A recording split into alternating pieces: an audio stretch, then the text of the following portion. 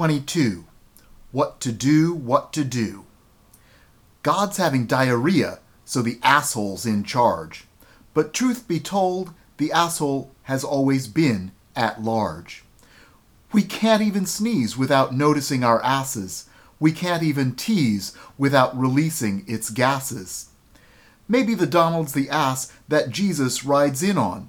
Maybe God's ass just got tired of being sat on. Maybe he's Nasruddin's ass shown off in the market. He's not for sale, but this is the ass in my orbit.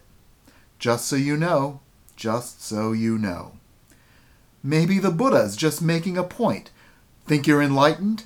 Try smoking this joint. So let's smoke this joint. Let's give the asshole notice. Let's burn this roach. Let's make our lotus. The asshole's dukkha might be a big dookie, but the Buddha's people can make it a doobie. Yup, we gotta smoke this shit. Like it or not, we gotta smoke this shit. Either that, or we gotta fuck this asshole and fast. Actually, the Donald's both an ass and a dick. Maybe we can get him to fuck himself quick.